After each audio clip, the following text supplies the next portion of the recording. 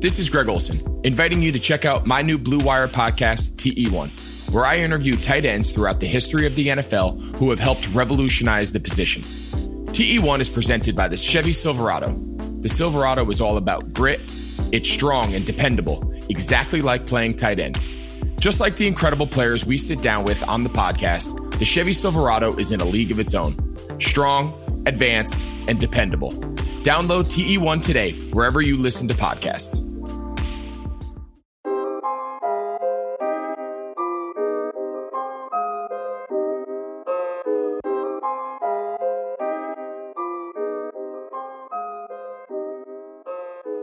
This is Double G for the Fight Game Podcast post UFC 253, and Justin Nipper is with me, as well as our special guest. He's back. He must have liked us for the first show, the preview show. John Moxley is back. What's up, John? Pretty good show tonight. I had a pretty good time watching it. Not as enthusiastic as I normally would be. I'd be jumping up and down, but I'm very limited sleep. I flew back from East Coast today, but it was a good enough show. I kept my interest all the way through. I was really enjoying it. Yeah, I was worried about a boring main event, what that would have done to your energy. No, it couldn't have gone any better. Yeah. All right, Justin, you're back with us as well. Hopefully, We'll be able to keep you the whole time. I'm here. And if I'm not here, I'm here in spirit, which means like I'm talking to you on some kind of messenger or something. But I'm here. Yeah, it was a weird card tonight, though. What people may not have even realized on the show that we did earlier in the week is somehow Justin had muted out and had gotten kicked off, but he could hear the show. I couldn't see him. And so as John was talking, I would be in the background, like typing with Justin, trying to figure out how we're going to get him back on the show. And then he communicated to me through Messenger some of the stuff that he wanted, but I think we're good. I think everybody's logged in and we should be good to go here. So quickly, before we get to the show, I just want to mention that Justin and Carlos Toro will be back tomorrow covering on the G1 cast, covering night 5 of the G1, which is going to start a few hours after we're done here. And then at the end of that show, I'll tag on John and myself talking about WCW Saturday Night from September 26th, 1992, featuring, check this main event out, Ron Simmons as the champion and Barry Windham against the Barbarian and Jake Roberts on the road to Halloween Havoc. So tomorrow you'll have all that with Justin and Carlos in their G1 recap. So, John, did you have any action betting-wise on this show? I had nothing. I'm glad I did, because I did pretty bad in my predictions. I went 2 for 5. You were pretty close with the Blachowicz fight, though. I mean, you thought he had a really good chance to win, more than most people thought. Yeah, like pretty much what I was saying is the kind of the key indicator for me was Reyes saying, like, okay, now I know how to pace myself for 5 rounds. And he didn't come out headhunting all aggressive like he did against Jones. Mm-hmm. There could also be something to, like, against Jones, hey, you got nothing to lose. You're going against the GOAT. Just fucking go for it. And but this is like, okay, that was my second chance in a row. I got to make sure I don't make any mistakes. Maybe that fed into his less aggressive approach, or he might have just been trying to save his energy.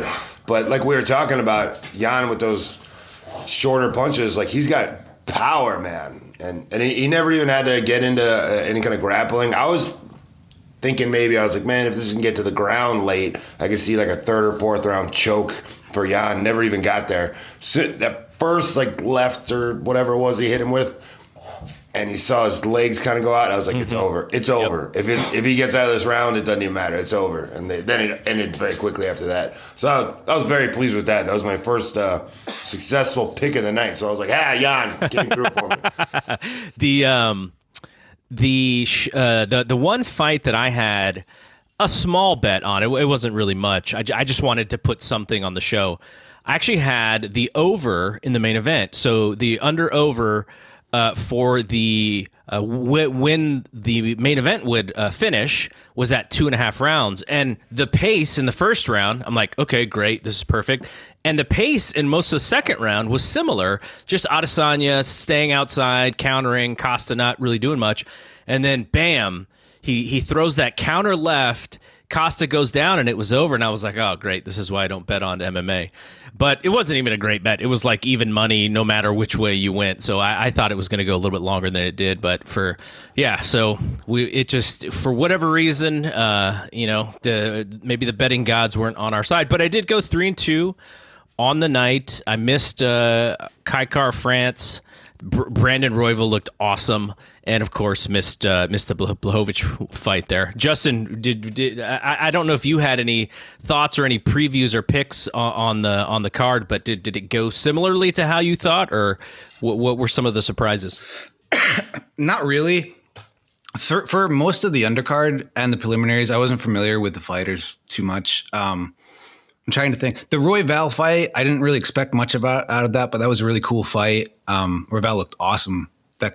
He's really impressive. And he went on the mic afterwards and was just kind of bashing himself. He's like, yeah, it wasn't that good. But I mean, he looked great tonight. That was cool. I didn't expect that. As far as the semi-main with Dominic and Jan Blachowicz, okay, I did something really stupid last night. I rewatched the John Jones and Dominic Reyes fight from late last year or early this year. I think it was like February. Yeah, okay, so it's pretty recent. So I watched it, and it's like Dominic Reyes fought a brilliant fight. Like, no lie, he really did. I had to change my mind, so I went on the Verdict app. That's what I use when I do fights, and I changed it. My initial thought was, okay, Jan could definitely win this if he gets his hands on him. He has big hammer fists. It's just like, and that's what happened. It doesn't matter. It doesn't matter how brilliant he fought in the past. When Dominic got rocked tonight, that one last punch where he was kind of like, he really was trying to stay on his feet, but there was no way he was staying on his feet. He was wobbling down like Looney Tunes. But it all started in that match with those middle kicks. Did you see Dominic Reyes his ribs? Oh yeah, he was blasting him in the same spot. Yeah, it looked like him getting beaten with a sack of oranges. Dude, real quick, brutal. Yeah, and that bruise, which it kind of looked like half like a bruise and half like a burn. Like it was there like immediately. Like I don't know, it seemed like it may have only taken one or two kicks to get like that, but that then became target practice, just like Costa's cupping on his calves. So we'll get to all the main card fights and we'll kind of talk about them in detail. But before we do, there was I kind of watch John Jones's Twitter during these shows because he watches everything, and he kind of does a little bit of like a play-by-play of the night as he's doing it. And I was very interested to see what he was going to say about the Reyes fight. He was not a little disrespectful to Reyes, but not really. And he was very good on Jan, but it made me wonder. I know people are like, oh, now that it's not Reyes, maybe he'll come back and fight Jan. I mean, I don't know. I'm sure a really good John Jones will just technically beat Jan, but at where he is right now, I was like, ugh.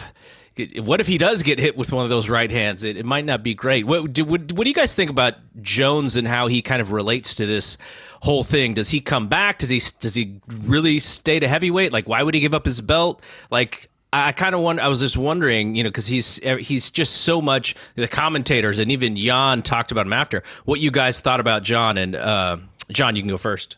If Jan goes on a tear and goes on like some 3-fight finishing tear and keeps calling him out or something, maybe. But I don't know. It seems to me like he knew he had the chance to fight Jan. He knew he could fight Reyes again. He chose to leave that behind and take on a new thing, and he's leaving it behind. I don't think it's intriguing enough or worth the risk for him to come back and fight Jan. Or maybe he thinks there's no risk at all. But then what's he going to do, vacate it again? Yeah. Who else is he going to fight after Jan? I think he's truly just set it aside and has moved to heavyweight. I think from what you've seen. But, you never know with people. They say stuff and they change their mind, and who knows.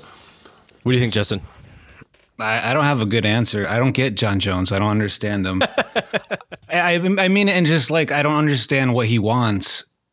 Does he want to fight? Does he want to make a lot of money? Does he want to do both? Does he want to be a celebrity? Does he want to, Does he want to party? Does he want to do charity work? I don't know who he is, so I don't invest any energy in that. Like I skim those articles, and it's kind of like the same idea, just a new situation, a new fight. I don't know if he's going to stay in heavyweight. It all depends on what happens next. I mean, with UFC, sometimes just crazy stuff happens within a month, and then you have a completely different narrative. They're just selling a different fight because something happened, or the way a fight went. They base it on that. So my take is he knows that he's got more fights behind him than in front of him. And he also knows that Daniel Cormier would have been pretty big business for him.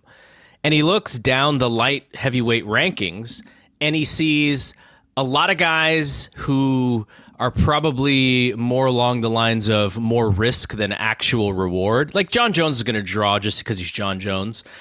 But, Thiago Santos, Glover Teixeira, he's beat all those guys. Anthony Smith beat all those guys. Ozdemir. Like, who can he actually really do, a really big pay-per-view show against? I probably not anybody who's currently in the top 10 in that division. Maybe Blachowicz now, just because he sort of made himself on this show. But I'm sure he then looks at Ngannou and Derek Lewis and Overeem and Miocic and goes, okay, these fights are not going to be as hard. Maybe. I think some of them could be pretty challenging for him, but they're bigger names, and there is some interest whenever anybody goes up a level. People have been trying to get certain fighters to go up to the next level for bigger fights all the time. And so I think there's a natural inclination for him to go like, okay, well, this means I will make more money. The problem is with John Jones is he's looking at this situation and he's looking at, fighting, during this time frame and thinking that, it is kind of dangerous. And is the money worth the risk? Now, the UFC's done a great job with this, with the whole bubble and such, that not quite a bubble, but the way that they do it has been really, really good. But I could also see from his standpoint, if he feels that he is, maybe he has a handful of fights left. Does he want to fight in front of no fans? Does he want to take less money knowing that, maybe there's not going to be a gate? Does he really want to finagle, contract at this point? Or does he just want to wait it out and see what happens? And so I sort of understand him from there. And he can wait because, he's the greatest fighter in their history. So there's always going to be a time for him to come back and make a big splash and be in the news and stuff. So the thing about Jones is you just hope that he keeps the news inside the cage rather than outside, because that's where we've heard a lot from him lately. Okay, so before we get to this entire main card, we want to get to our Bet Online pro wrestling question of the show. John has given us one pro wrestling question to ask it on a heavy MMA show, and this question is going to come from Paul Fontaine.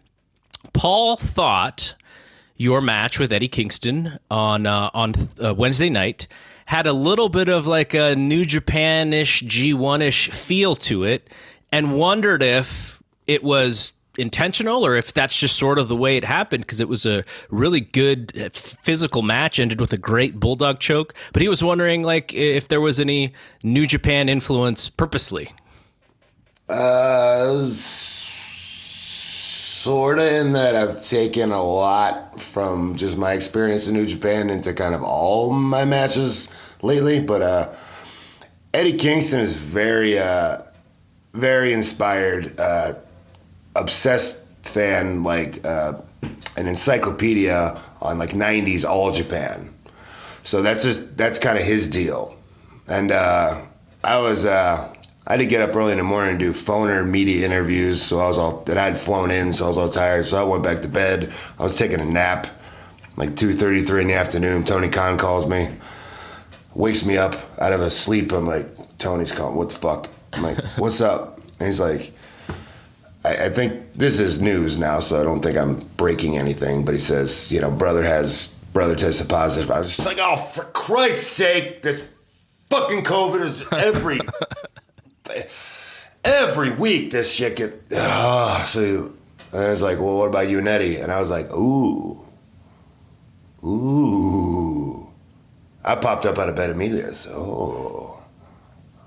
okay, let's do that. And popped over to the building, and like, it's just one of those things. You just two dudes just go to the ring, call finish, and just see what happens out there. Like,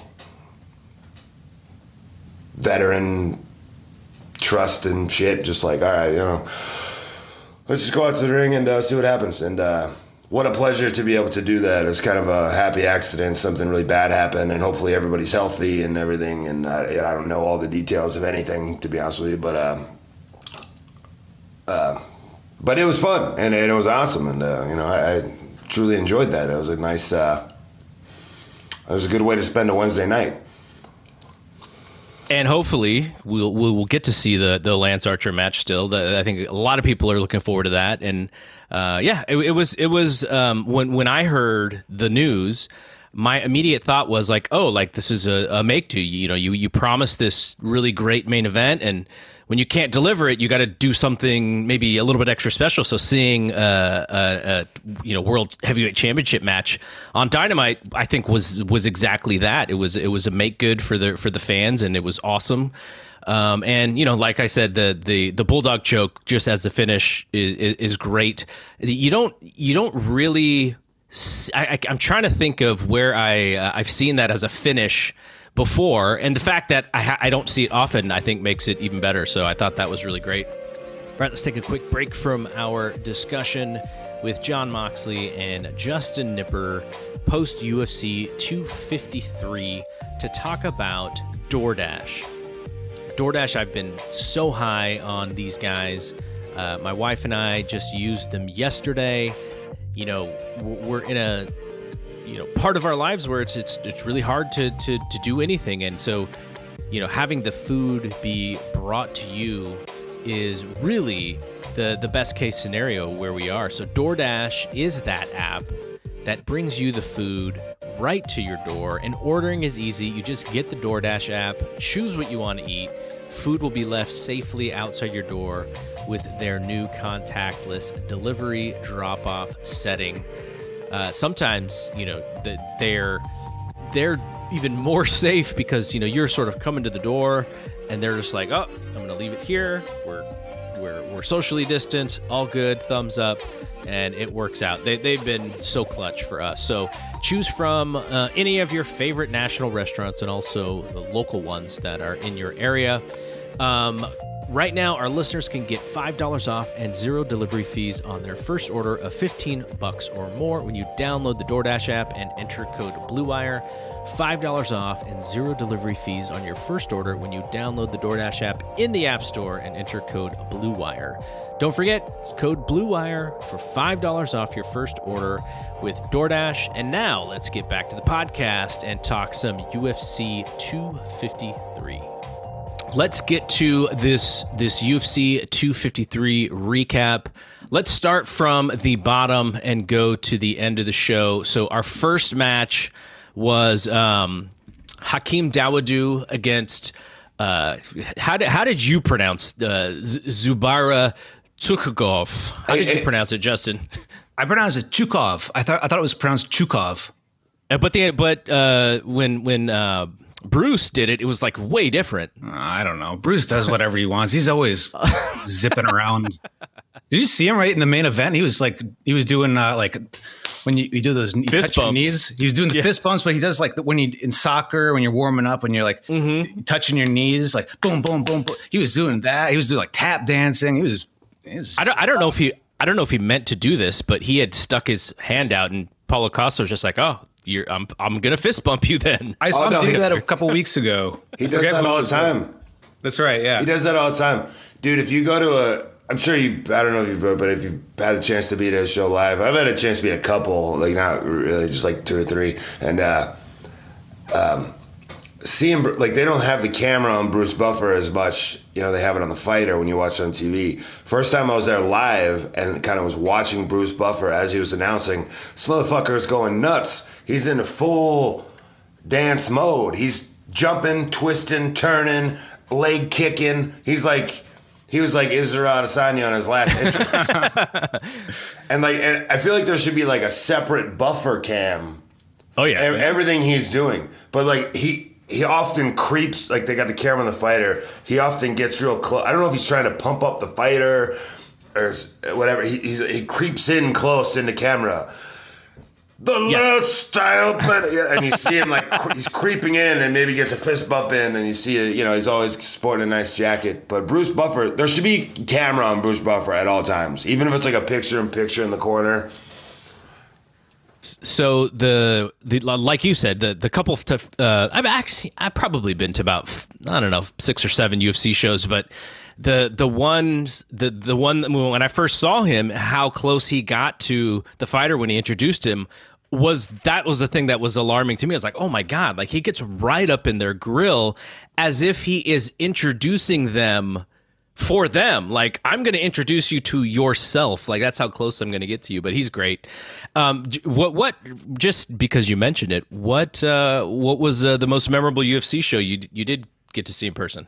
I've only got to go to a couple like while I was hurt, and I live in Vegas, and they're like here on Saturdays all the time. But I was always working Saturdays. When I was hurt, I think I went to 2 Cyborg fights. I went to Cyborg and some Russian chick who was like a lamb to the slaughter, whose name I can't even remember. Justin, have you been to shows? It was the main event, and it was at Holly Holm and Cyborg. Oh yeah. Oh, and it was Khabib Edson Barboza, which is really cool because we had a seat like right up front, and we were like sitting right behind Mike Tyson, and then my wife spilled a drink and all this shit, and it like went under Mike Tyson's chair, and we fucking freaked out. We're like, oh God, yeah. We were scared he was gonna get nothing happened though. But like Khabib, in between rounds, we were like by his corner, and he was coming up to the cage, and Dana was sitting right in front of where Tyson was, and he's beating the shit out of Edson Barboza. And he's totally relaxed and calm, and he's like, Dana, what you think about my performance tonight? Yes. I was just like, oh man, this dude's a monster. He doesn't give a fuck. So that was pretty cool. Justin, have you been to UFC shows? To UFC, no. It was actually supposed to come up to Portland this year, but the pandemic, it was supposed to be that Overeem fight, whoever he was fighting in April. But I've been to like grappling tournaments, and they're really fucking boring. Yeah. And they're like 6 to 8 hours. And if you're with a team, because there's a lot of etiquette, it's like an amateur wrestling tournament. It's the same kind of vibe. Sometimes it's cool. There was one that I saw. Do you guys know the Mendez brothers? These jiu-jitsu, like they look almost like they're twins. Rafael Mendez and they're sick grapplers, like really high level top stuff. And they just tore through everybody for like 3 hours. And me and some buddies were just talking in the bleachers, just watching that. But it's a totally different experience, I'm sure, from UFC. I haven't been to any of those. I thought you said the Menendez brothers. Like, oh man. No. So I've definitely made that mistake that when I'm talking to them, or like when I was typing to my brother about them, Menendez, not the Menendez brothers. I don't even think they're with us anymore. That's a different kind of violence. Yeah. Yeah. It's a little more real. It's a little more hands-on. I think the most memorable show I was at was the Conor McGregor, Chad, speaking of Mendez. And I was in a section, and I probably couldn't avoid them, but I was in a section with a lot of Irish folks, and I was really worried after that show ended if I was going to like get hit with stuff. So we hightailed it out of there, but it's hard. Like you go through the MGM. The MGM is just kind of hard to get out of. So there was like real worry that stuff was going to happen. But yeah, that's probably the biggest one I've been to. And that was that was where he came out to Sinead O'Connor, right? Yeah. That was sick as fuck. Oh, that was intense. Oh, and the guy from Stained. But yeah. Oh man, I love this shit. I love the pageantry, the big fight feel. Oh man, I love it. Actually, that's a good point, because tonight I thought there was going to be a lot of pageantry, at least for Israel Adesanya, but there was nothing.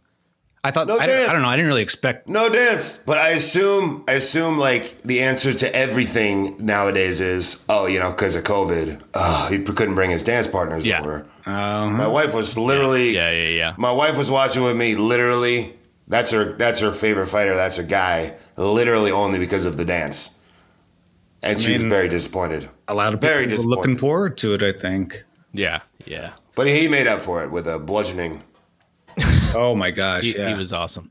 All right, let's start at the beginning here. So first fight was ZT, as John called him in our preview show. We can stick with ZT against Dawodu, and this was technically a really good fight, and I thought ZT was going to be a little bit too aggressive for Dawodu, because we talked about this on our preview show, that the fights that I've seen Dawodu is he is almost too patient, like overly patient.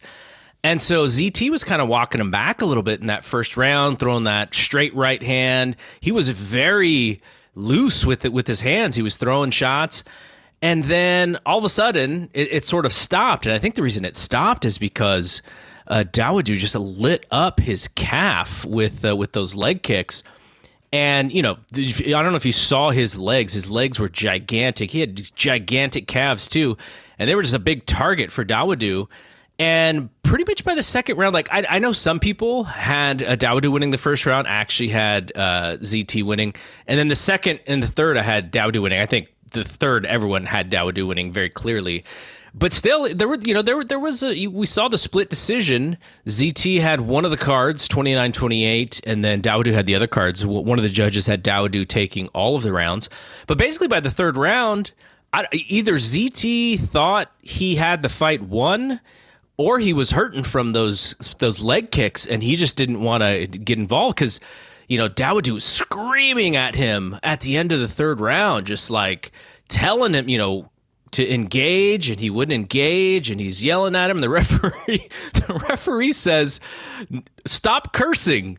Be respectful." It's like, what? That's the first time I've ever heard that. That was the best. No, he literally was like it was like he was exactly as you said, very patient. And I was thinking like, okay, man, turn it up a little bit, maybe. Like, okay, and maybe he doesn't want to get taken down. I think if he could do it again, maybe the ZT would maybe try to take him down more, because maybe he would. It seemed like that was where he would have had an advantage. But then it's like he seemed like resting heart rate, totally cool. Didn't even feel like he'd been hit in the third round. He was just like, what the fuck, man? We gonna fight? And he goes like, we say like, come on, man, you want to fucking fight? Let's go, come on, it's a fight. And the referee is like, in the like most adorable way, just no cussing. That was classic.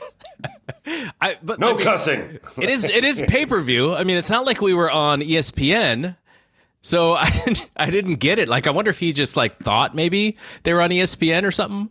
But it was like, so weird. That something happened. That dude's balls twisted up in the third round. He got pissed off, and he was just like, "Let's go, come on, motherfucker!" But I'm like, "Where was that in the first round, man? You might have been able to take him out. Maybe he could have been a little more aggressive earlier." But Justin, I think you missed this one, right? Yeah, I didn't catch this one, but that review sent me. I saw that, and everybody I talked to said it was great. But yeah, I think Dawodu has real potential. Like, I mean, obviously you have to be a good fighter, and I think he's kind of on his way up. But I think he's got a little bit of star potential there as well. The UFC will surely take advantage of his background. When we can actually have fans again. But I really like him. I think he's got something. And maybe that like John said, that third round. Maybe that lights a fire under his butt a little bit. And he fights a little bit more aggressive. I mean, he fought an excellent fight, and he fought the right fight. He withstood ZT's first round of throwing a lot of bombs, and he connected with a couple, but he missed a lot too. And I wonder if maybe he did get a little bit tired of that. But Dawodu wins, and I was happy to see it, and I almost thought when I saw Khabib out there, I was like, oh no, I made the wrong pick. Like, Khabib's going to pump his dude up, but Dawodu won the fight, so I thought that was pretty impressive. Yeah, I was hoping in the third round he would start trying to Khabib the motherfucker and take him down more, but he just skated in the third round. He seemed to think he had it in the bag. I don't know why. And brother Hakeem, he was not in the mood for games. He was like, "Fuck you, let's fight." That was awesome. So, a big fan of Hakeem. I'm a big fan of Hakeem now. Yes. All right, so our second fight was Sijara Eubanks and Caitlin Vieira. And this was I wouldn't say this was necessarily a good fight, but both women are very tough. And Eubanks, we had mentioned, she just fought like 2 weeks ago, so quick turnaround for her. Vieira was supposed to have a different opponent, but Eubanks was the change at the last week or two there. And I want to give a lot of credit to Eubanks because Eubanks is just tough as nails. But from a talent perspective, especially on the striking standpoint, Vieira is just so much more fluid. She was just longer, more fluid, and it seemed she didn't even really seem to be on her A game, but it was still enough because Eubanks. Eubanks took some shots. She delivered some shots as well. I actually had Eubanks winning the third round with most of the leg kicks and a little bit more accurate striking. But Vieira was on cruise control a little bit at the end there. I don't know. It's really hard to dislike Eubanks. She's got a little bit of a toughness and a charisma to her, but she's not as good of a fighter as you would wish. Rooting for people like her. Fight was competitive though. I had Vieira winning 2-1, just like all of the judges. John, what did you think of this one? I thought it was a really good fight. And what I loved about it the most was the third round, where. The biggest thing that surprised me was how much, and I didn't know, I wasn't super familiar with either of these people going in, so I picked Eubanks based on just that she'd been more active, and Vieira had came off her first knockout loss, and she'd been out for a year, so maybe she'd be a little gun shy or kind of like take her a minute to get into a rhythm or something. Not at all the case. She came right out, got in a clinch, started doing what she wanted to do. But the thing that surprised me is how much bigger she was. She looked way bigger than Eubanks, and not that was the only deciding factor, but the thing I liked about the fight the most was the third round, because Eubanks is clearly down 2 rounds, and she's like, okay, I'm down 2 rounds. Fuck it. And she started trying to knock her out and started trying to make it a brawl and actually and Vieira's coaches were even telling her, don't get into a brawl, but she got goaded into a brawl, and that's one of those fights where I'd like to see if that was a 5-round fight, because it was like, it was pretty close, Vieira definitely won, but what if there were 2 more rounds and Eubanks kept on pouring on with that urgency? I would like Tyron Woodley to sit down and watch this fight. Be like, this is what you should have been doing for the last 15 fucking rounds of your career, dude. Jesus Christ. There was a moment where Eubanks' corner at the beginning of the third round was like, here's what we want from you. I want to see the left hook. And he said it in a way that I've never heard before. Put some speed on it. And so I was like, how do you put speed? Maybe throw a quicker hook or shorter hook or whatever it was. But I'm sure that meant something to her that I didn't completely understand. And right, a couple minutes into that round, boom, left hook, and it worked, and it caught Vieira off guard, and that was the best shot of the fight probably for Eubanks. And really, really cool to see. A lot of times you see the corner work and they're explaining something very technical, and the fighter goes, yeah, and then they get in there and there's nothing going on relating to what they had said. So it was kind of cool to see the coaching work there. But she only had 1 more round, and it was going to be done unless she knocked her out. Yeah, she fucking tagged her. I wrote that down actually. I was like, oh, but she took it. So only if we had 2 more rounds, maybe it could have degenerated into an even better fight. Justin, what were your thoughts on this one? Nothing more or nothing new to contribute other than what John said about the third round. That's when I started paying attention. That's when I was really kind of noticing the match more. There were some slow parts and I was kind of in and out, but I liked Eubanks' boxing. That was exciting to watch. It was rocking by the end of it. It was cool. So the third fight was Brandon Royval versus Kai Kara-France. And when we had talked about this fight on the preview, I think the thing that intrigued me the most is, 2 things. One, these guys are 125-pound guys, so it's going to be quick as lightning, and everything's going to be fast.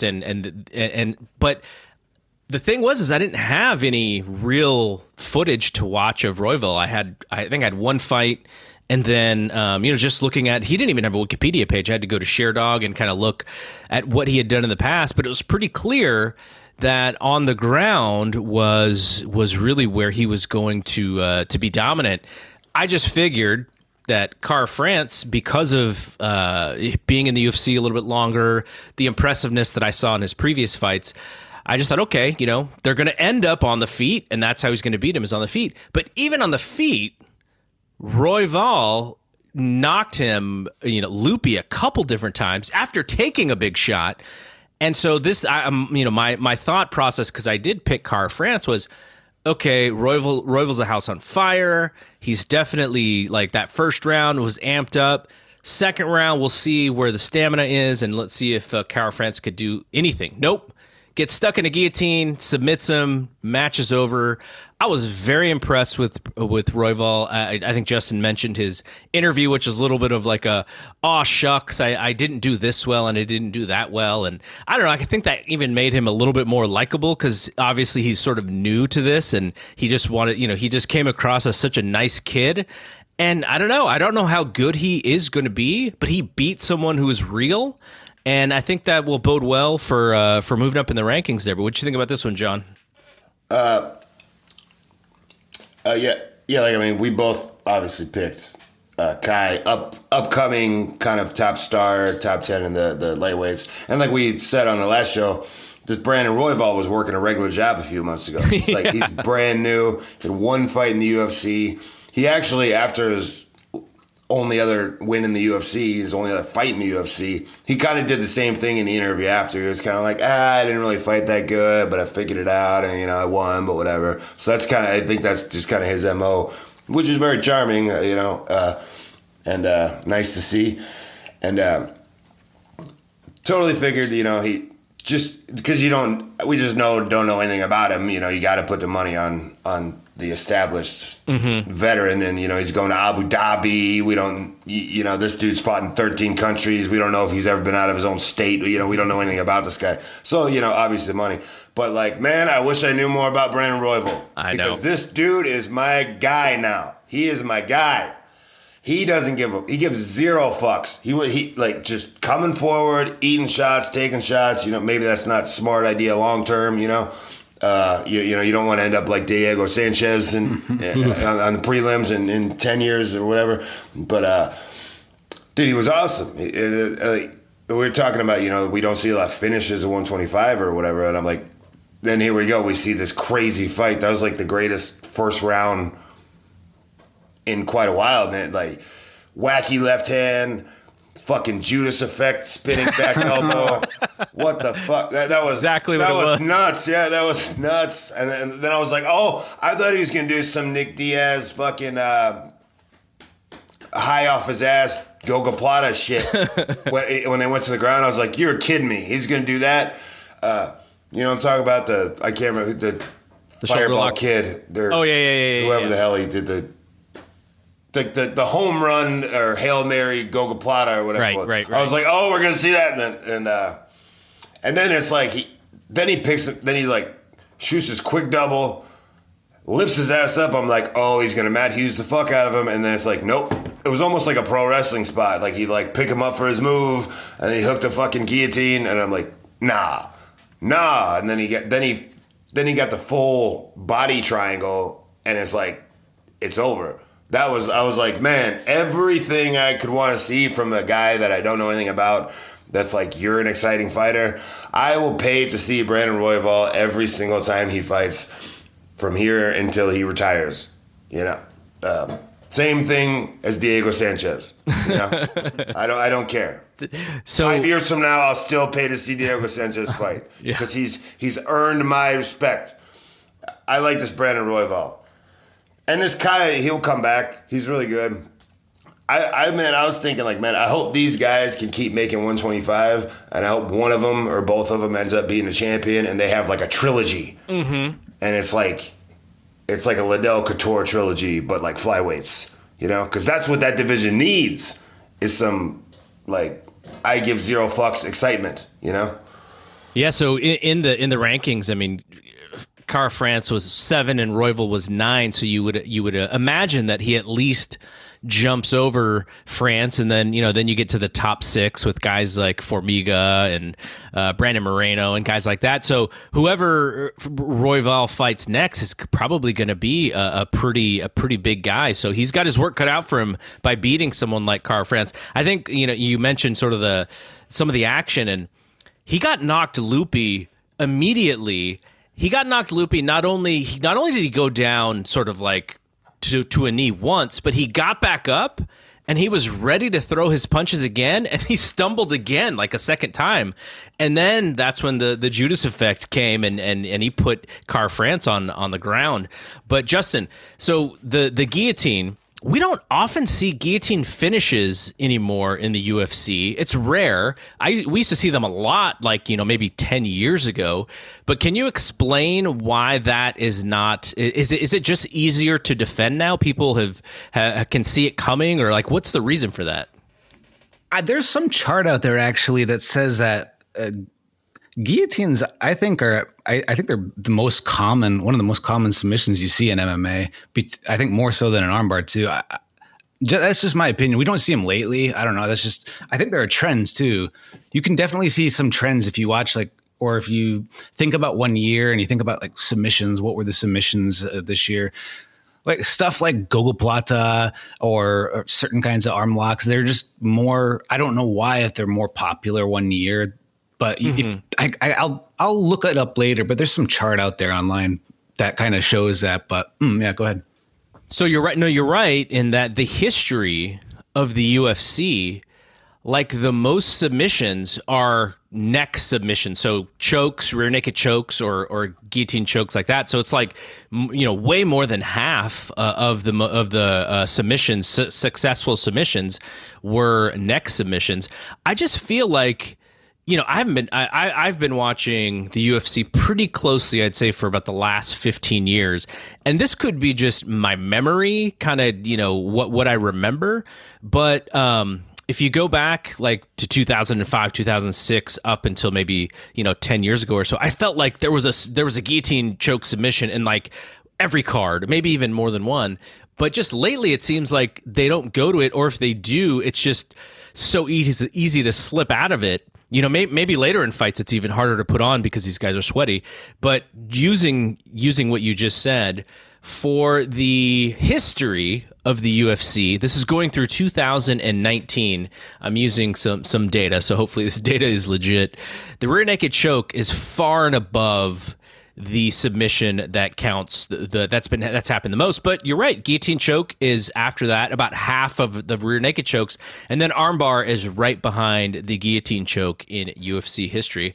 So that's pretty interesting. Triangle choke is there's been 68 triangle chokes through 2019. So this is pretty interesting data. Wow, I would have expected. I guess I would have expected less guillotines, but then again, if I saw them a lot back in the day, maybe they're just not happening as much, but did happen a lot earlier in the history of the UFC. But on the other hand, the techniques really developed too. So some things that we see, like a guillotine, the thing we saw tonight, the guillotine, he kind of put him in, he jumped him, put him in his guard, rocked him, choked him out with the guillotine from that position. But sometimes we see it when the guy's on his back and it just looks different. And sometimes it kind of looks like a neck crank.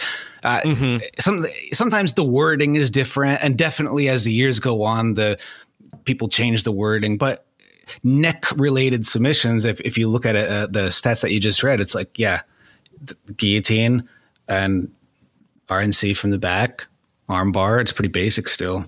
I think no matter what, I think those are the positions that fighters end up in. You're going to give your neck away. You're going to give your arm away because that's what you're using the most. It's just, I don't think it's like that really scientific. I think it's just when you fight, you're going to try to hit somebody in the head and you're trying to use your arms. And that's where a lot of the subs are going to take place, I think. All right, so we had Jan Blachowicz against Dominic Reyes, and Reyes maybe had a good first minute of the first round where he looked really comfortable and he was throwing that kick.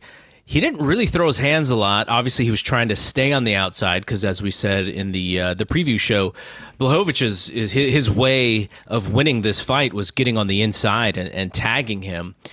And like Justin said, there was a kick to his right ribs cage, right side, and immediately a nasty bruise showed up on Reyes' side, and.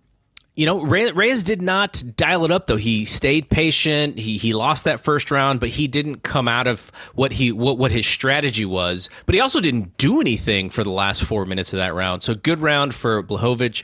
And then in that second round, he just puts his lights out. So I think there was. I don't know what was the shot that kind of forced Reyes to fight on the inside, because he starts trading on the inside, and that's where he just gets beaten down like hell. There was a shot when he got blasted in the nose, and it looks like he broke his nose. I think you're right. I don't know when exactly, because it was kind of a part of a flurry. He landed one. He saw him kind of rocked. He landed another combo. Dominic was rocked again, and then he threw some back, and there was back and forth until the end of the fight. I think his nose looked like shit. Yeah, jeez. I think he threw a high kick, and I think it landed, and so I think it gave him a little bit of momentum to try to do something else. But the second he got inside, Blachowicz' eyes got big, and he just put this dude's lights out. Ate a left hand, went down, followed him to the ground. Fight was stopped. Any other thoughts on this one, John? Like I said earlier, he just that was the indicator for me when he said like, I figured I had to pace myself, and he didn't come out in the first round like he came out in the first round against John, using the thing that I think is the difference with him and so many of the light heavyweights that he's gone through in the rankings. He's just he's a great athlete, NFL player, whatever other sports he's done, and he took on MMA. He's just this great athlete, and it was like he tried to be some calculating mixed martial artist or something. He didn't rely on it. Just like, I wish you would have just like let loose a little more and been like, fuck it, I don't care if it's 5 rounds or 3 rounds, it's all the same. I'm gonna head kick him or whatever I'm gonna do, and throwing Blachowicz off his game. That's kind of how I pictured it. As I looked at it as like, he's this great athlete who's taken on MMA, and he got a shot at Jones, and he's got nothing to lose, so he just went after him, and he looked good for a minute, then he gassed out, then he was getting beat up, and but Blachowicz has got like double the amount of fights he's had. Like I said on our last show, it's like if you look at his record, it's like submission, knockout, decision, submission. There's just so many different ways he can win. He's got so much more experience. There's nothing he hasn't seen or any position he hasn't been in. I was hoping that it would get into like some grappling or some clinching or end up on the ground. And I could have seen a submission late for Jan, but it worked out even better for him. One of the things Paul Felder pointed out is that he caught one of his kicks like right at the end of the first round, and that made him gun shy about his kicks because he's trying to stay at range. That might have been where he wanted to get a little more inside. I don't know. But Jan can starch people, dude. If you get too close to him, like the Luke Rockhold, the other dude, I can't remember off the top of my head, but and now Corey Anderson. Oh yeah, and now Reyes. Like he don't need to wind up some big giant overhand right. Like he can just starch you, and I like it because. I like it from a just kind of a storyline perspective that like, okay, he at least never lost to Jones, so I like that he's the champ, and he feels like he's like the legitimate champ. John stepped away, he never beat John, but he never fought John, so we don't know. So that's a fun fantasy thing, but he feels like he's the true champ to me, and I don't even know who he would fight next, to be honest with you. It sounds like, if I'm reading Twitter correctly, based on some of the post-fight press conference, it sounds like maybe Thiago Silva will be next for him. But if you're Jan, you're doing whatever you can do to get John Jones to come back down, because that would be a little bit of a money fight for you. Yeah, well, a lot of people think Thiago beat John too, right? I don't really remember it very well. Yeah, I mean he did pretty well against John, But it was also a fight where John was just like so disinterested, just, you know, which he can, because he's so good. He can get so disinterested in some of these fights and, you know, not look great. Kind of like, you know, you'd see Anderson Silva do the same thing back in the day. But I think with Jan, as a lot of his fights are, that's why I'm more interested in seeing him in heavyweight, to be honest. Like, because you're gonna go in there, Francis Ngannou. You better not be disinterested, dude. You better be pretty fucking interested, because you might get seriously hurt if you're not interested. You know. Well, I didn't think about it until you said it. I'd book this right now if they put it on the table. I'd pay for it. John Jones, Derek Lewis. Mm-hmm. It could be a great opening fight at heavyweight for John. But Lewis hits like a truck too. Problem is, you know, does he hit Jones? I'm not sure he can actually hit Jones. But the other thing about Jan is, I think with one thing about being in a division where with John out of it, let's say John's out of it, everyone is sort of, you know, from the top 5 is pretty tight, and maybe even, you know, 6, 7, and 8 are pretty close.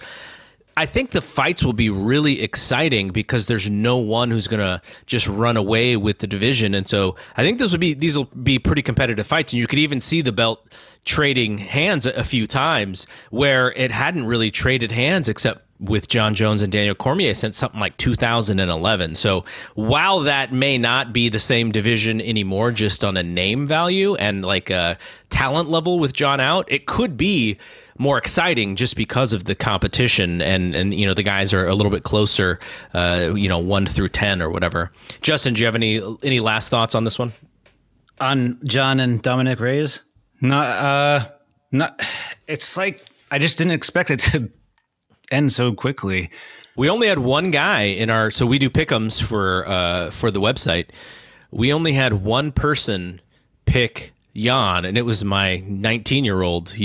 I don't even know if there was a reason why he picked Jan, but he's the only one out of the 11 people who had picks who went Jan's way. So that was kind of interesting. It's hard to beat a guy who breaks your nose in the first round. I don't know. All right, take another quick break before we get back to Jon Moxley talking about UFC 253. And of course, we got to talk about our friends at BetOnline. We mentioned them early in this show when we did the BetOnline pro wrestling question of the show. And for BetOnline, you know, football is back. We're not going to be at games this year, at least more than likely, but the action, we can get in on the action at BetOnline.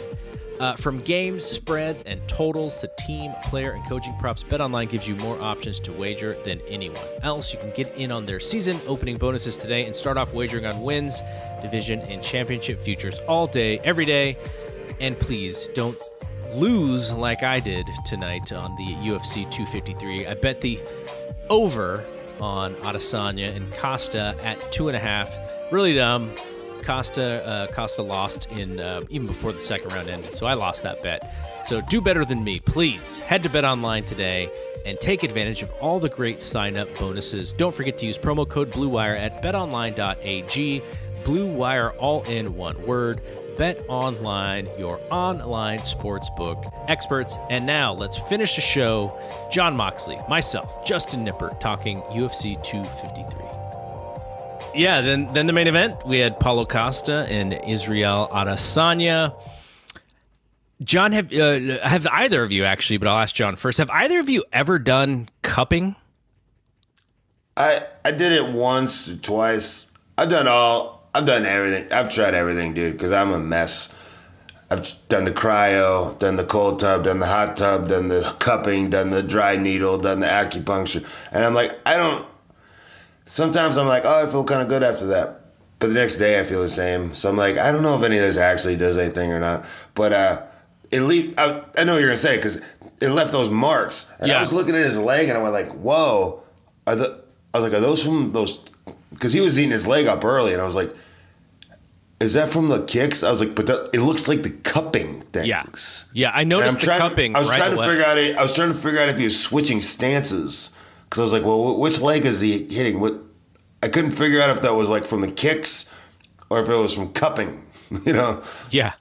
So I know they do a lot of the cupping you'll see in New Japan. You'll see the guys with the marks on their back. So, I know it's kind of a popular thing, but you're starting to see it a little bit more in MMA. We see it from time to time. I dated a massage therapist who studied like all of these different cultural sort of medicines, holistic medicines. And so she was telling me about cupping, I don't know, this is probably like 15 years ago. And I'm kind of, not that I think, this is like something that's going to fix, me, but I'm always like looking at stuff like, oh, maybe this will make you feel better. I never did it, but it always seems super interesting. And then now you see it a lot more with some of this stuff. But I just didn't know if you had done it, but it sounds like you have. Justin, have you ever had to do anything like that? Yeah. A couple of years ago, I had cupping sessions and acupuncture sessions. I had screwed up my elbow and my scapula, something like kind of near my neck. Some guy he yanked my head off. Anyway, the acupuncture, I guess you got to go kind of regularly for it to work, they say. I don't know. With my elbow, I think it helped with my elbow. Like, I don't know. I was having trouble. Like I would wake up in the morning and I'd have some elbow pain, but I don't know. I can't say if it worked or it didn't. I just haven't heard it since then. The cupping stuff, I don't know if I get it. They say it's for like your blood flow, like your chi. I guess. I don't know. My blood's the same, I think. You just see bruises. It's all. Yeah, I actually have a picture of because I was really, I looked like a leper. I had them all over my back and my neck, but it was especially. Yeah, you usually see it like with the wrestlers. You usually see it like kind of like upper back area is where you see a lot of the cupping marks. But I'd never seen it on the calf. Yeah, that's what I was going to say. I'd never seen anybody do cupping on their legs. I mean, I guess you can, but it's generally for your back. And but I'm definitely not an expert on this, so generally I see it on people's backs. The thing that I thought was, maybe not smart, and maybe he really needed something done with his calves, but it was like target practice. Like he's just giving Adesanya targets to kick, and his left leg, there was real swelling and bruises at the knee area, and then you could just go all the way down, like upper calf, like shin, like lower calf, like he's just getting drilled just constantly by Adesanya. John and I had talked about whether Costa was going to go and be aggressive and try and, really set a pace, or if he was going to do like what Yoel did and just kind of sit back. He kind of did in between, I guess. Like he didn't really throw his hands. He was way more patient. And so all that allowed Adesanya to do was just pile up the leg kicks. Like he was just able to just drill him constantly because Costa wasn't doing anything. His best shot was a nice little body kick. He caught him right in the chest. And then most of the rest of the round was just gamesmanship. Costa was pretending like nothing was hurting, and Adesanya was doing a lot of feints. Easy round, I thought, for Adesanya. And then the second round, there was just a much bigger talent difference in this fight than I originally thought. There was a moment in this fight where Adesanya was so good with his feints that Costa was like blocking stuff that wasn't coming. And then Adesanya was throwing stuff that Costa didn't see coming and couldn't block. So he was just all out of sorts. The technical striking, the counter striking. Then Adesanya lands a head kick. Looks like he cut Costa right on the eye, like maybe the right eye. All of a sudden, there was blood on Costa's chest, and I didn't know where it had come from, but I think it came from that kick, because then you saw Costa bleeding from the eye later. And then he misses. Adesanya lands just a counter left, puts him down, finishes him on the ground, and does rides him a little bit on the back, I guess, for the trash talking. And he just won very impressively. John, Adesanya, was he even better than you thought he was?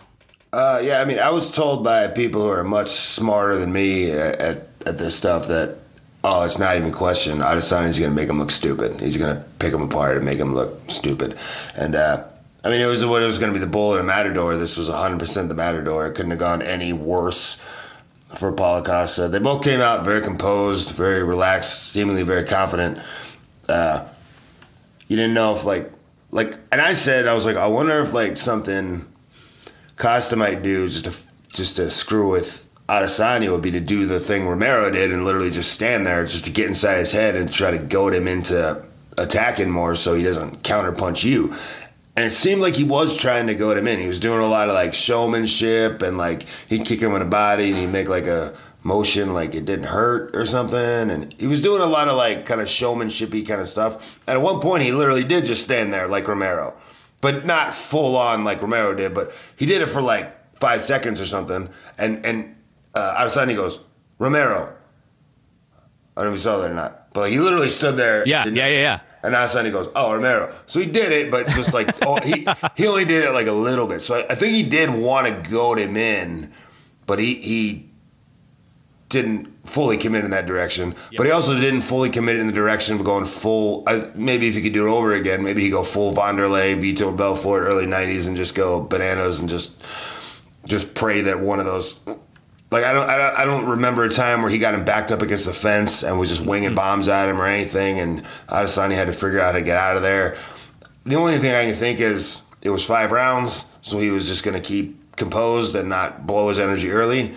Maybe he should have just blown all his energy early. Maybe he should have just treated it like it's a 3 round, like it's a 1 round fight, and just go for it. Well, I think you're right because I'm not sure what his strategy was. It seemed like he wanted to goad him in to engaging more, but like that's not what Adesanya wants to do. So you're gonna have to try harder than that, whatever you were trying. And he just got picked apart, man. It was couldn't have gone any worse for him. And then the finish came quick and it came ugly. And when he was on him, finished him at the end, it was Adesanya's strikes are so slick and perfect and like they're like something out of a movie. That was the first time I've seen Adesanya really throwing punches with like bad intentions. When he was finishing him on the ground at the end, it was mean. It was nasty. Like he was like trying to hurt him. Like fuck you, you talk shit. That was bad. And then, the theatrics at the end of a sexual nature were even more embarrassing for Costa. So it couldn't have gotten any worse for Costa. Couldn't have gotten any better for Adesanya. And I don't know what's next for him, but dude, I don't know who takes him out because he looked. I mean, he was pretty much flawless tonight from everything I saw. Yeah, the thing that you said about whether he should just like let it all go and hope for the best. I mean, I think he probably gets knocked out a little earlier, but at the same time, what if he does connect? There could be something there. But yeah, he whatever the strategy was for tonight, sitting sort of in that middle ground of, Romero and normal Costa, it was just easy pickings for Adesanya. And as far as what's next for Adesanya, I think he mentioned Cannonier on the show. He kind of brought Cannonier's name up as a next guy because he's already beat Whitaker, he's already beat Costa, so Cannonier would be next. Hermanson is in the mix, Darren Till, and then Brunson, and then he's already beat Gastelum. So yeah, it sounds like that would be what's next for him. And then he's sort of in a similar situation, not quite what John Jones was in because Jones was cleaning up the division, but he's beat a lot of the guys in that division who rank highly. So I mean, I don't know. He's mentioned going up to light heavyweight before. I don't know if his body is necessary. He seems to be still pretty thin. He doesn't have a lot of muscle mass. He seems pretty thin, and he's very athletic. I wonder if he loses some of that athleticism going up. But I don't know what else is left for him here unless he gets upset. But that'll be an interesting thing to discuss in the future for him. But Justin, any thoughts on that destruction? Yep, Costa was an embarrassment tonight. He was really unimpressive. he looked like an amateur. He looked like an amateur, or Adesanya looked like an absolute master. And the story to this, to me, when I watch it as a fan, it was like a martial artist versus a fighter, which is a huge. To me, I think it's a. I don't want to say it's a problem, but it's an issue that in the UFC you got guys that they're there to fight, and they don't really have any moral codes, or not moral codes, but personal codes. Martial artists do. I think you could see that, and I think you could easily see who's real and who's fake in those situations. And I think Costa kind of came off as a total fake tonight. It's weird that this was a pay-per-view because it was built like this was going to be this 5-round banger of a fight, and it was.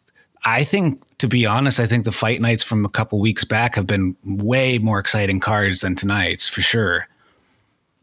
Yeah, I thought, last week's show was probably the main event, notwithstanding, probably a little bit better, but I still enjoyed this show. And there's something about UFC shows right now for me. Now, we talk about pro wrestling a lot and how, you sort of peak for pay-per-views. The UFC has an interesting thing where they have cards just about every week. And if you pay attention to those cards, great, you'll get your action, sometimes maybe not. But really, you're waiting for the pay-per-views. And sort of this like monthly peak is exactly when I'm waiting. Like it's almost like I can't wait to watch the UFC when the pay-per-views happen. And so this show was solid. It wasn't a great card going in, but I was ready. Like, I was ready to see a big time fight. I was ready to pay for a big time fight. And I still enjoy the builds of their main events.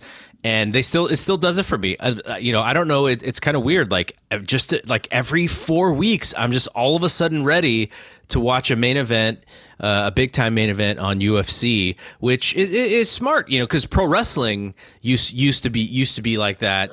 Other companies, John's company, really peaks about, every 2 months, every 2.5 months. And I think that works well too. But for whatever reason, the UFC is able to get these big main events in, and I'm enjoying them.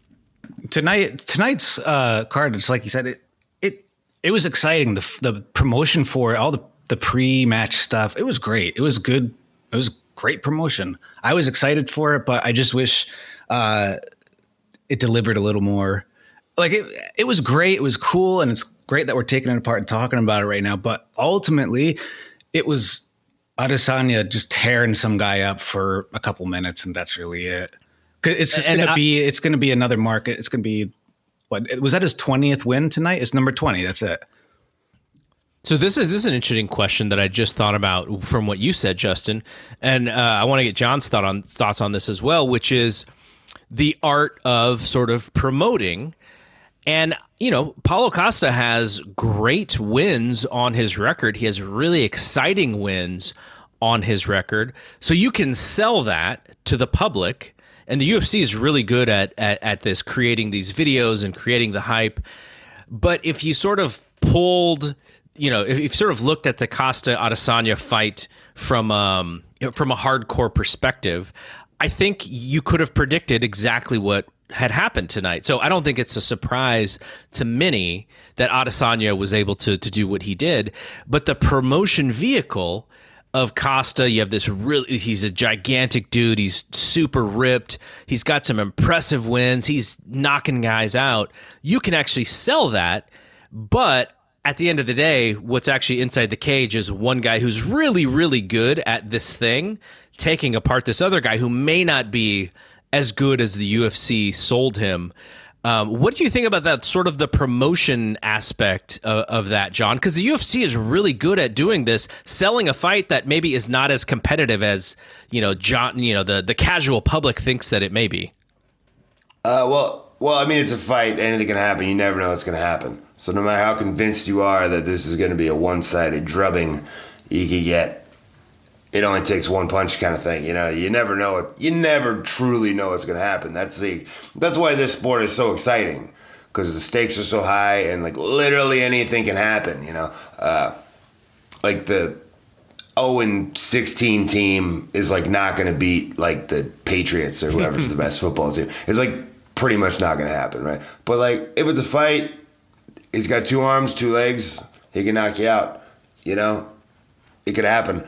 But and even if you knew you were going in with like there's probably not much of a chance. I mean, like a lot of times you pay to see a Floyd Mayweather or a Mike Tyson in their prime, or you tune in to see a Michael Jordan in their prime, or we go back and watch that Michael Jordan documentary that came out to relive because of, remember, like that was the last time I watched basketball. It was like when I was a kid. You know, I can't name a single fucking basketball player now other than LeBron James.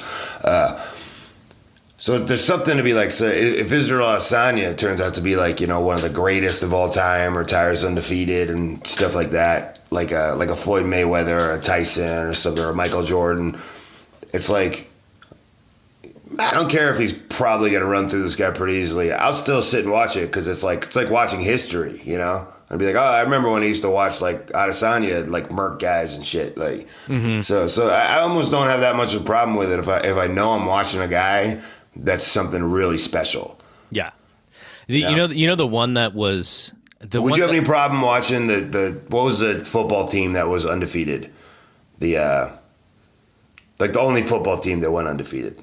I think the Miami Dolphins from like 1972 or something. Yeah, would you have any problem watching them defeat somebody 42-0? Because you'd be like, no, you're watching history, you're watching greatness. You know?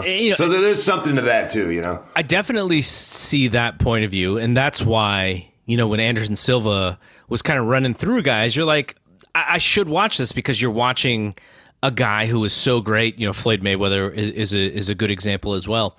But maybe the best, and this we're going back 15 years, but I remember the UFC was promoting Chuck Liddell right before he beat Randy Couture in their third fight. So he was light heavyweight champion. They did Ultimate Fighter season 1, and then he fights Randy off of that show.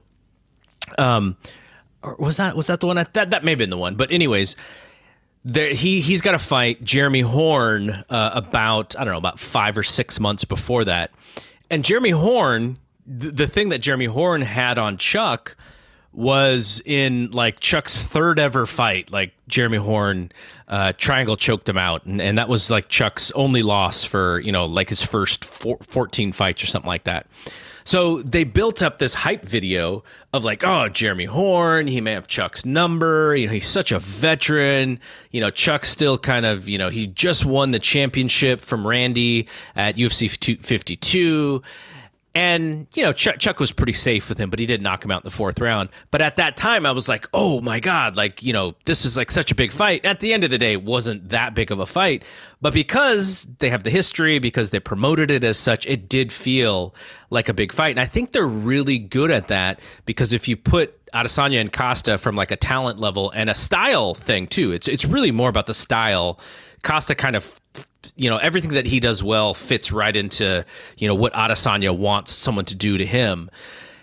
It was, you know, you could come to that conclusion very early. Okay, Adesanya's probably going to win, but still, because of the hype, because the guys played their roles, they were, you know, you saw that weigh-in where Costa brings the white belt and Adesanya slaps it out of his hand. You're like, oh shit, these guys really, you know, really don't like each other. And so I just thought it was a really brilliant promoting. Maybe the promoting was probably better than the actual fight was going to be, but I still enjoy when you get that style of promotion because I love it and I think it works. And then, you know, you want to see more fights. You want to see big fights that you feel are going to be worth your dollar because we see a lot, right? We see a lot of fights. We have a lot of wrestling. There's a lot of boxing. We have so much to watch. You do need those things to kind of stand on their own. Yeah, it's a storytelling, and you know, like tonight, whoever was rooting for Adesanya and was like, that Paul Costa, I can't stand him or whatever. And everybody in Australia and New Zealand, they're celebrating long into the night tonight because they're like, hell yeah, you know. That's why the stakes are so high, especially when it gets like real personal, you know, like it was with Covington and Woodley or whatever else fight you want to name, where it's like, oh, this is like personal. They're taking personal jabs at each other. It's high stakes, like, it's going to suck. Somebody's going to lose that fight, and it's going to suck. Like, the bragging rights are huge. Like, the stakes can be so high when you add a little bit of personal animosity on top of that, not to mention you can get your head kicked off. But it's stories. That's why, in a lot of ways, it's the same business. You know, like, Jeremy Horn wasn't nearly a number one contender. I don't even know if he was in the UFC at that time. I remember the fight you're talking about. But somebody said, you know, the only lost chuckouts on his record is like back when he was like an amateur and like Jeremy Horn beat him. What if we bring in Jeremy Horn and he, you know, and it's like he's avenging this loss. Like, he's not gonna fucking beat Chuck. It's fine. You know, so it's like you made a story out of it, and it's like, oh, cool. I totally, and I remember it to this day. You know, like, it's the same thing as when Hoist Gracie came back to fight Matt Hughes. Why they gonna fucking beat Matt Hughes? A million fucking years, fucking trounced. But like, so great. You made a story out of it, and I bought into it. Like, I was like, oh my god, what if Hoist comes back and defeats Matt Hughes? Like, I don't know. I bought into it. I want stuff like that to buy into. So, you know. Yeah. So one of the best ones I've seen, and this was local. So this is in San Jose when Strikeforce was running. This is one of the first. For a little while there, off of my little website, which is more of a passionate thing than anything else, I was able to get some Strikeforce credentials because I was local. And you remember when Nick Diaz fought Frank Shamrock? Oh, yeah. Now, that was such a big fight. Now, it wasn't as big of a fight as some of the previous Frank Shamrock fights because he was, you know, he had done such great promotion for that. But, you know, Nick was a star at that point. And I remember thinking, you know, the hype to this is so great. Frank would do these little like iPhone, you know, before the iPhone, but these little like in his home promos that he would put up on YouTube or whatever that were so great. And I remember it was probably, you know, talking to Dave. Dave was like, "Oh yeah, Frank's like a shell of himself. He is so beat up. I can't imagine he lasts very, very long in this fight." And you know, Nick beat him fairly easily, but that felt like such a big deal. But then going into it, I sort of knew what the actual thing was, but it didn't stop them from selling that fight because you're selling the personalities and you're selling the promos and you're selling the star power. So that was another one of them where I was like, okay, like they're doing a really good job here. Even if I know a little bit closer to the situation what the real deal is, I still love that stuff. And it's really what I think the UFC does better than, you know, almost anybody, is just creating these stories that you just get into and you have some sort of emotional response to. Yeah, or like Ken Tito for the third time. Really? Do we need to do it again? It's just going to keep getting worse. But I watched it. Oh, yeah. And I was all hyped. And I was on the edge of my seat. And it was exactly what we thought it was going to be. But every single time, I can't help it. You know, it's a good story, you know. How Strikeforce ruled, man. How good is Strikeforce? I was also let's bring Strikeforce back. I know. Coker is a really fun guy to talk to because he's such a fan. Like he's just I remember. So one of my uncles, he and Coker were doing Taekwondo together back in the day. So when I had, I've interviewed Coker a couple of times with Dave. And I just mentioned, you know, my uncle, and so he's like, "Oh, give me your phone. I want to call." Like Coker's just a really cool guy. So I don't know, his promoting Bellator is a little different. It's a little harder because the UFC is such a big deal. But just as like a dude to like hang out and watch fights with, he's awesome for that.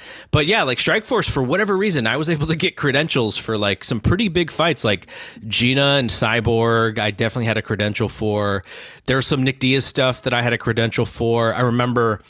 There was a fight where, you know, after the show, Nick Diaz had beat somebody, but he had a really big cut over his eye, and so you know we're back in the press conference, and it's so funny because some of these like Strikeforce shows, the fighters would walk in and people would start clapping, and I'm like, wait, what are you guys doing? Like we're press, we're not supposed to clap for anybody. Like you're not supposed to do that in as media. But they were just like so big fans that these guys were just, you know, so big of superstars. So Nick is like, just doesn't want to say anything. He's got this cut on his eye. It's leaking. he probably should be at the doctor, but he's not at the doctor because he's at the post fight press conference. He's not saying anything. People are asking him questions like 1-word answer, 2-word answer, like just not into it at all. He's like has like 3 different towels that he's soaking with blood because he won't, because he's got this eye thing. And all of a sudden, some dude comes up to him and he's like, "Hey," and he's got like one of those old school, everyone has a camera on their phone now, but he had like those little mini cameras that recorded video that you could just hook up to your computer real quick and grab the video. He's like, "Nick, I'm from like, MMA, blah, blah, blah, blah, blah.com. And, we've been a big fan of yours. We promote you. Can you cut a promo?" And this dude who wasn't saying anything jumps up like he's doing his, impersonation of like the baddest ass pro wrestler you've ever seen, cutting this promo for this guy's random blog that, probably wasn't seen by a lot of people. But just like crazy stuff would happen at Strikeforce all the time like that. Those few times I got credentialed to, like the Fedor and who's the guy that beat Fedor for the first time? Fabricio. Yeah, Verdum. I was there. But I was in like overflow media, so I literally have like my laptop like in the second deck of the Shark Tank in San Jose. Just fun memories for Strikeforce. I agree with you. Strikeforce is a lot of fun. Oh, Diaz Daly, best round in MMA history, unquestioned. Yeah. I still get to go to some of the Bellator shows because Meltzer gets credentials and he gets 2. And, Brian Alvarez lives in Portland or Seattle area. Sorry, not Portland. Justin lives in Portland. Brian lives in like Seattle area. So he can't fly. He's not going to fly out here for Bellator. So I just go as like Wrestling Observer, media. And Dave and I just hang out and watch fights. Those are some fun shows, though. Bellator Live, they do a really good job with just the ambiance and kind of trying to make it a show rather than just a normal card. Like there's stuff going on and music playing and it's a pretty fun time. But I think they got their work cut out for them for sure when it comes to continuing to run. I haven't been a big Bellator fan in a little bit. Yeah, I'm hoping Hager fights here pretty soon. I would love to see. I'd love to see him. I won't reveal anything, but I'm hoping let's get that going soon because I'm excited to chomping at the bit to see that. Yeah. All right, so let's look ahead a little bit because they announced some of the card for UFC 254, and I know in our last show, John, you were talking about Khabib and Gaethje, and we mentioned sort of how Chandler fits into that whole thing. But this is an interesting show because it's not starting at the normal time. It's actually starting 3 hours earlier. So those of us on the West Coast, I think the main card actually starts at 4 rather than 7. So we'll have an early night with UFC, which rarely, and the East Coasters who often start watching this stuff at 10 in the evening, they'll have an early night too. So this is pretty interesting, and I think it's because I would imagine because Khabib is fighting, and it's they're fighting in the same place, but maybe the earlier start time, maybe for Khabib's fan base in Russia or wherever his main fan base is, for them to see it at a better time. I'm guessing because I don't know why else they would start the show 3 hours earlier. I'm good with that. The earlier the better, man. I'm an old man. Let's get it done. Same here. I love early show in the afternoon. Let's get going. Because then you can go out and do stuff or just hang out after that. Yeah, well, I mean, we're going to be hanging out after. We're not really doing stuff, but yeah, I agree with you. So the other thing that's interesting about this show is I think there are 6 fights on the main card that they have announced. So, usually it's 5. But for this show, unless things change, you have the one title fight, which is Khabib and Justin Gaethje. And then you have some good fights. I wouldn't consider a lot of these fights great fights. And there's a lot of guys on this early card who, we're probably going to have to do some research on when it comes to, who they are. And if we're picking fights and stuff, that we're going to have to do some research on some of these guys. But yeah, you rarely see a six. I'm trying to think of when was the last pay-per-view that actually had 6 announced fights on it, instead of, maybe back in the day they used to show fights from the prelims at the end of cards that ended early. But I can't remember a time when they announced a 6-fight card. I hope it's locked in. Yeah, I mean, dude, it's 2020. The whole card could look entirely different by the time we get there. Let's just fucking hope and pray that Khabib and Gaethje make it, and nothing happens, and everything is good, and it's sooner than I thought. I thought it was in November. It's like it's only a few weeks away. Yeah, it's literally 4 weeks to today. Man, yeah, I am stoked as a motherfucker for that. There's a good fight night coming up before that too. The Brian Ortega and Korean Zombie. I feel like Brian Ortega hadn't fought in forever. Yeah, I think that's the week before. Yeah, I think that's actually a Sunday night on ESPN. ESPN Plus maybe, but it's a Sunday rather than a Saturday show. Yeah, so that'll be pretty fun. Cool. Yeah. Looking forward to that. Ortega and Korean Zombie. They don't have that full card actually built out yet, but yeah. So that they've been trying to build that up for quite a while. But yeah, so there's going to be some good stuff. John, do you enjoy sort of the weekly MMA show that you can watch? It's not a big deal if you miss it. There's going to be some news, but just the idea of weekly MMA, if you have the time to watch it or not. Like, are you a fan of that, or would you rather them maybe not have as many cards? For me, the more the better. A lot of times I don't have time or can't, or I'm not familiar with everybody on the card. Maybe just the main event or something, or if I got time, I'll check it out. Or if I'm just at home, I'll throw it on if I'm not doing anything or whatever. But, this summer, if you're a fight fan, it's been like, as much as everything got screwed up in the world with COVID and everything, if you're a fight fan, all these Fight Island cards and all these Apex cards, and something about the empty arena has kind of changed the intensity of the fights, which has been interesting. So if you're a fight fan, it's been a hell of a summer. But pretty much every Saturday, I'm like, is there UFC this weekend? Oh, this weekend's Korean Zombie, or oh, this weekend's Michael Chandler, or whatever, Tony Ferguson, or whatever.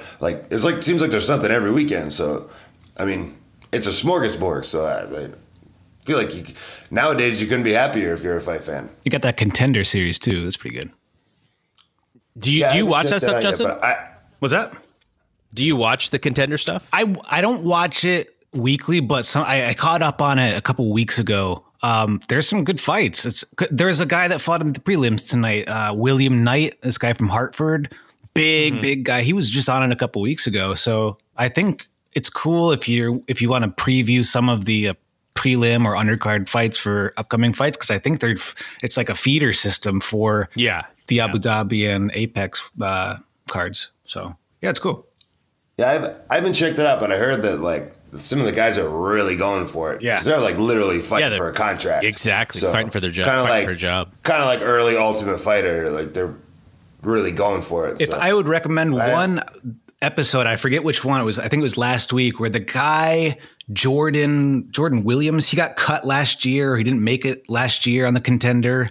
You guys remember that story when Dana, there was a kind of a controversial finish on one of the fights, and he got another chance, and basically, spoiler, he came in and he knocked this guy out in 2 seconds. It was a great story. I think it's from a couple weeks ago. Jordan Williams, I don't know. Somebody from Fight Game can help me out. Come on, guys.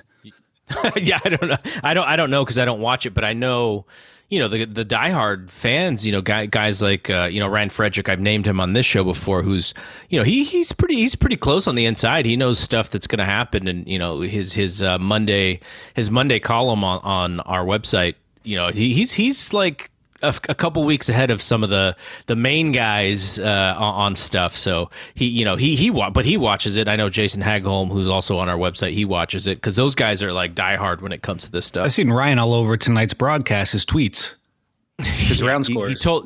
He told me he was getting a lot of crap for having Dawodu win the first round against ZT. He said, there was like 3 or 4 people who just like were yelling at him for having actually Dawodu win that round.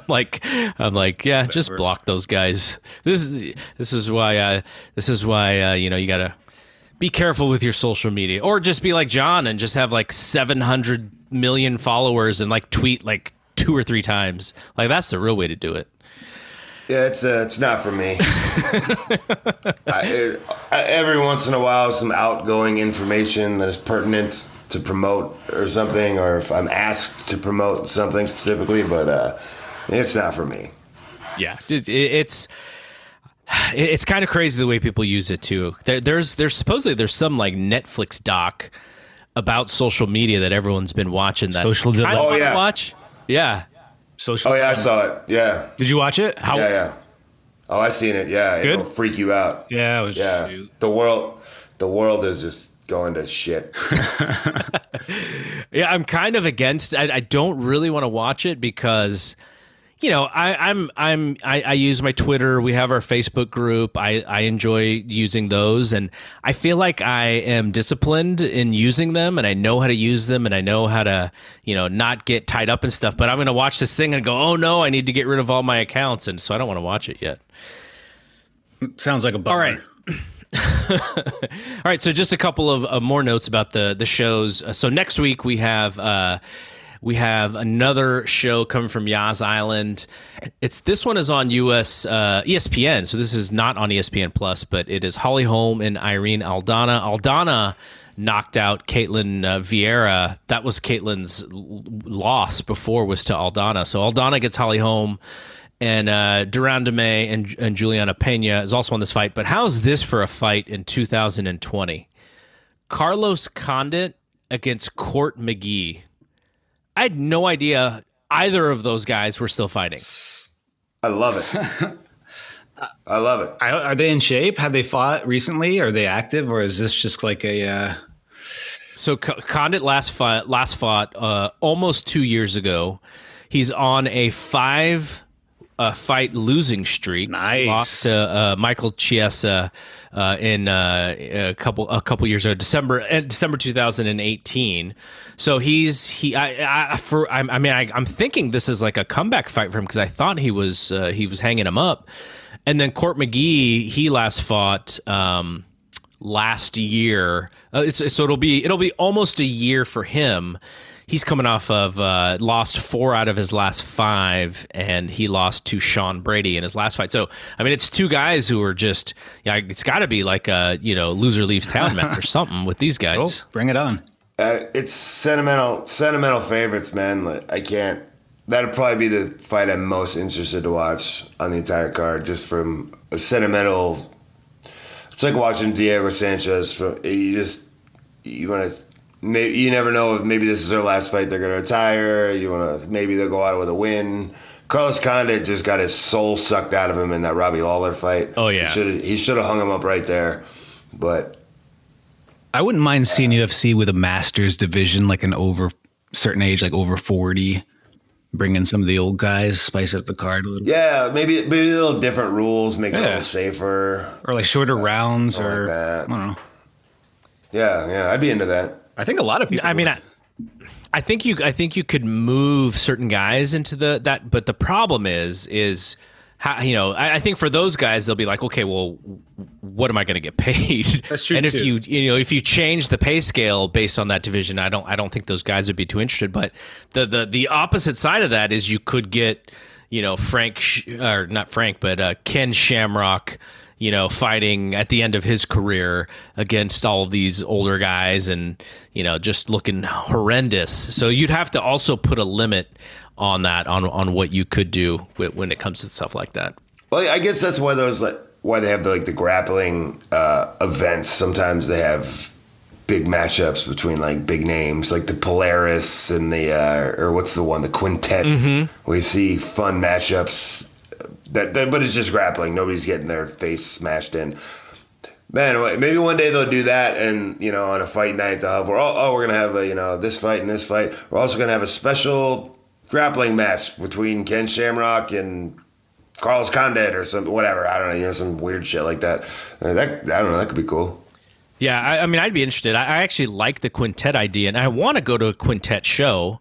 When we can start going back to shows. I heard they're really fun, but still, like, how do you? I ultimately, you got to make money on them, and I'd be interested in if they have ideas to do that, because that kind of stuff is fun, and you get to see names and people you haven't you grew up watching or whatever.